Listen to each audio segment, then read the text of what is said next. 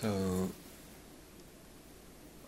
I was perhaps a little even more long-winded than usual last night, and as a result there were a couple of things I left out, which I just want to touch on today. Today we add the self, compassion to the self. So we keep compassion to the person who's obviously suffering, and we add compassion to the self. So I'm going to speak a bit about that, which should have gone in the talk last night had I not been so long-winded. Actually, there's an old Jewish proverb.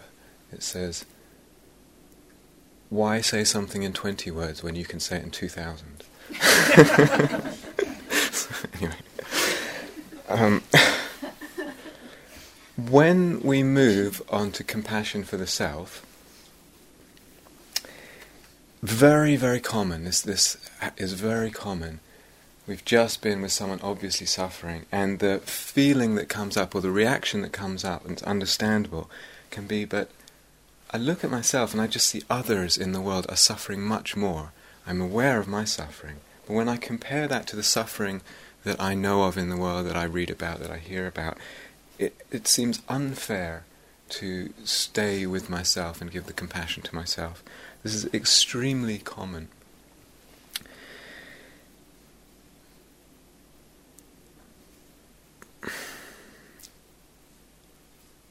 I remember taking a month with some Dharma friends and working at a leprosy community in India, and having a long conversation on the long train trip down from Delhi with a friend.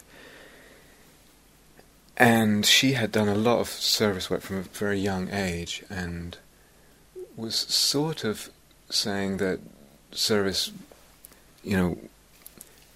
was really much more needed in the third world, etc., and it was pointless relating to sort of white middle-class people in the West, etc. But we had a long conversation, and then going to this leprosy community and actually seeing how much joy there was there was quite striking. People with leprosy and recovering from leprosy, or having recovered from leprosy, tremendous amount of joy there. And we had this sort of ongoing conversation and comparing that to some of the suffering that's around in the West. And I really don't want to polarize East and West here, but sometimes where we think the suffering isn't always where it is, in the most obvious sense. And anyway, suffering is not measurable. This is something we'll come back to. Suffering is not measurable. But this reaction, others suffer much more, extremely common. Sometimes it's just a habitual way of viewing, a habitual way of seeing ourselves and thinking. And there's a lot of things really crucial about compassion to the self. One of them is that this suffering here is the suffering that we can be most intimate with. And because of that, there's the potential that we can actually learn most from it in terms of how does suffering arise? Remember, that's the fundamental question of insight, of panya, of wisdom. So because we are most intimate with this psychophysical organism, that's where we learn the most. And that wisdom then translates and transfers into compassion for others, because we understand the roots of suffering. The more we understand the roots of suffering, the more compassion there can be for all beings. Compassion for oneself, tremendously healing. Really, really important levels of healing there. And it comes in lots of different ways. It comes, of course, through metta to ourselves, through compassion to ourselves, but also through the samadhi, to whatever extent it's there. Just the calming of the body, the calming of the mind, brings a healing. We can actually feel a healing going on sometimes. And also through insight, as I just said.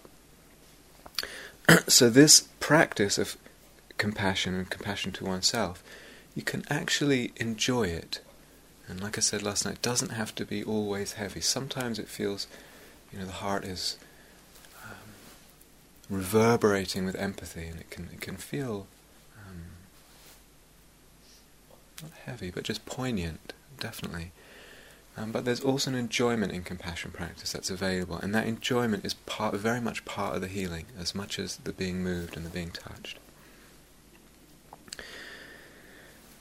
So this aspect, and I mentioned it, I think, definitely last night, maybe even before, this balancing of the empathy and the giving. This is so important. Do I need to go over it again? I'm really happy to explain it again if people are not quite sure what that means yet. Could you explain the difference between empathy and sympathy?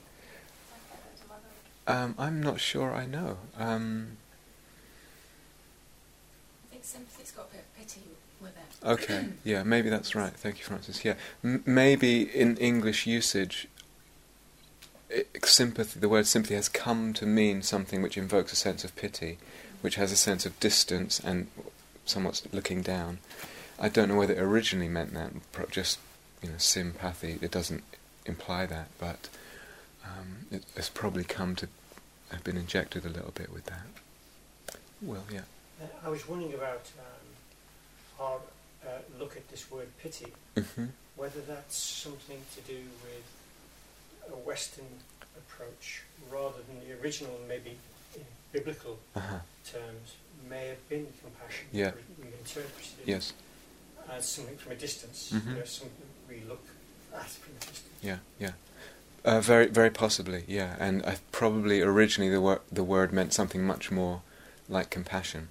But that feeling might still have arisen for people, and so I just want to use words to separate out what one might notice in one's practice when one's a bit distant, a bit aloof, a bit almost superior. But this piece about balancing our empathy, how we're resonating, how we're feeling the suffering, opening to it, taking it in, and balancing that with the giving out, and tasting, feeling in the body the loveliness of what we give out as a way of making the compassion sustainable. Does it make sense? Yeah? Okay, good. When we come to compassion for ourselves, in a way this balance and this process still applies. Usually in insight practice, when we have a pain, emotional or physical or mental, whatever it is, the instructions, part of the instructions, are to really go into the pain and really feel it in a very bare way. Open myself to get into the texture of it, be right there with it. And so, quite standard insight meditation instructions. Very useful, and very powerful, and very beautiful. Slightly different emphasis with compassion to oneself, in that one is aware of the pain, whatever it is, emotional hurt, physical pain, whatever. But it's almost as if that's at the center of something, and one is conscious of it, one's feeling it, one's even feeling the suffering of it. But in a way, one's more interested in what's around that. Someone in their note beautifully put, holding the holding that goes around the pain. So it's as if this pain is at the center, and we're not denying it, we're still feeling it, but we're not going right into it. We're more interested in the warmth and the tenderness and the holding that's around it. And the attention is a little bit more even in that. Do you understand? So it's again picking up on this quality of what's bathing, what's giving, what's going out. Does it make sense? Yeah?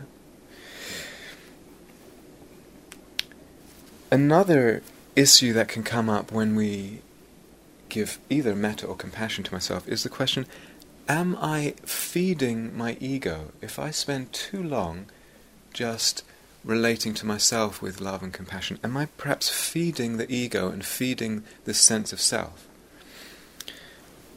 Good question, but when we look carefully, we actually see that the ego sense is dependent on the wrong kind of attention to the self, on an obsession or judgmentalism or criticism or that kind of thing. A wrong kind of self-attention builds the ego and builds a self-sense, whereas an attention that's full of compassion, full of tenderness, full of acceptance and care, full of insight into questioning how is it that this suffering has come about, that kind of direction of the attention towards self does not build the ego, will not build the ego, will actually soften things, will actually allow things to become looser and more spacious.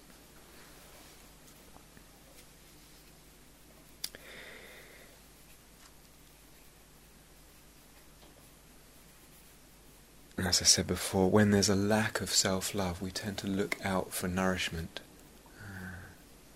We look outwards in a way too much, in an off-balance way. And somehow that actually also feeds the self.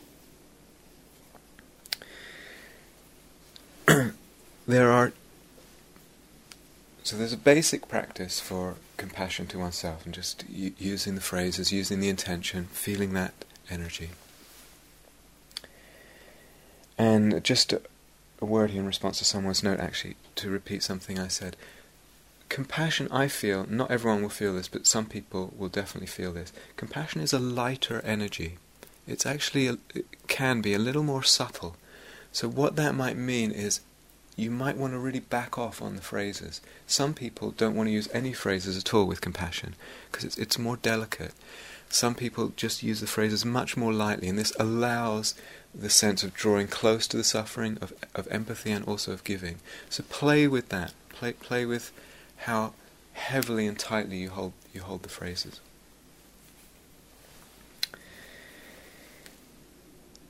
Okay, so there's the basic practice of compassion to oneself and all the lovely healing, the beauty of the healing that's involved in that.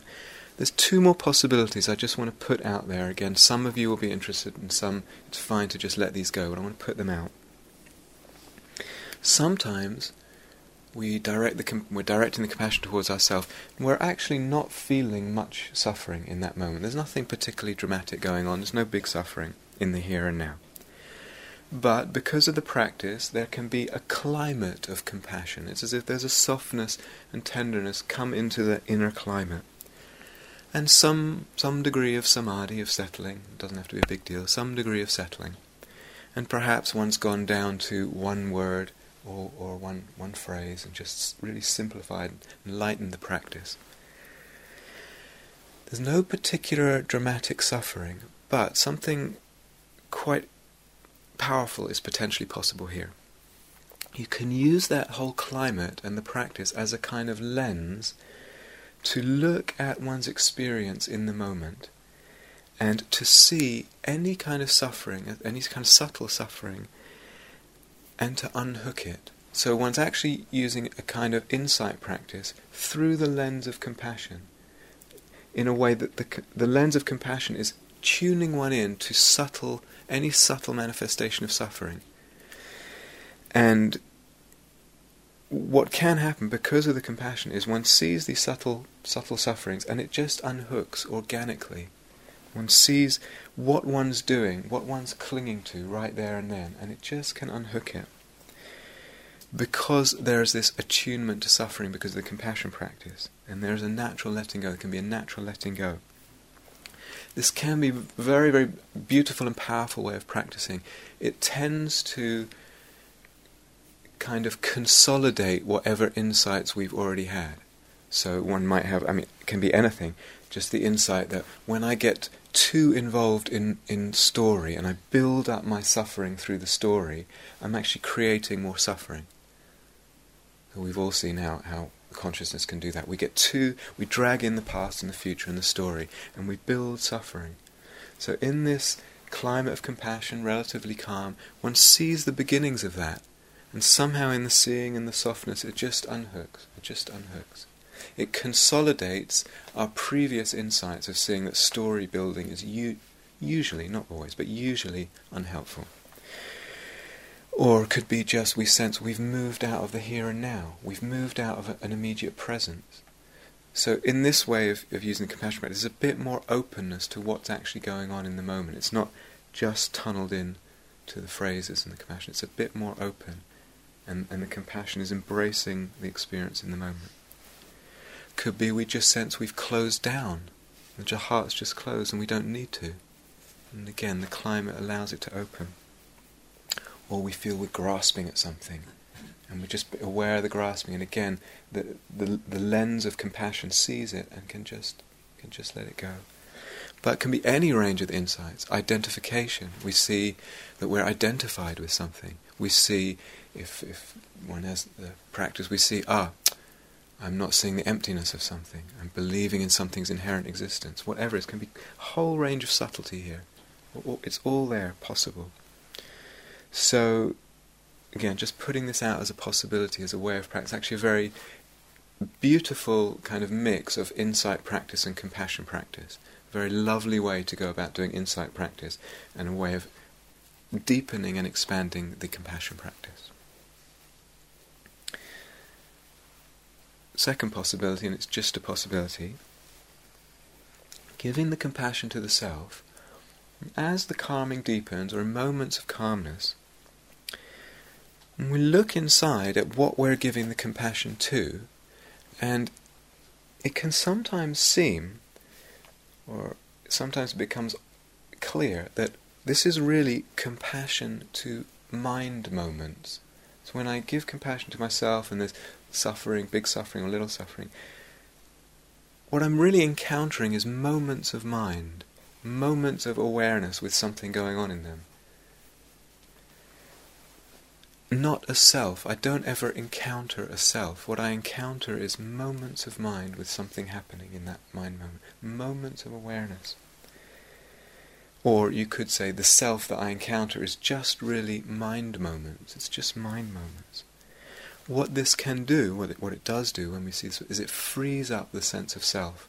Again, instead of a solid sense of self, my independent, fixed, solid self, it frees it up in a way that's very spacious, can be very spacious. And in so doing, it frees up more compassion. The more spacious this sense of self, the more compassion. And once we've seen that in ourselves, can actually do that to another. So we're giving compassion to someone else. Who am I giving compassion to? There's no one there. It's just mind moments with something happening in the mind moment.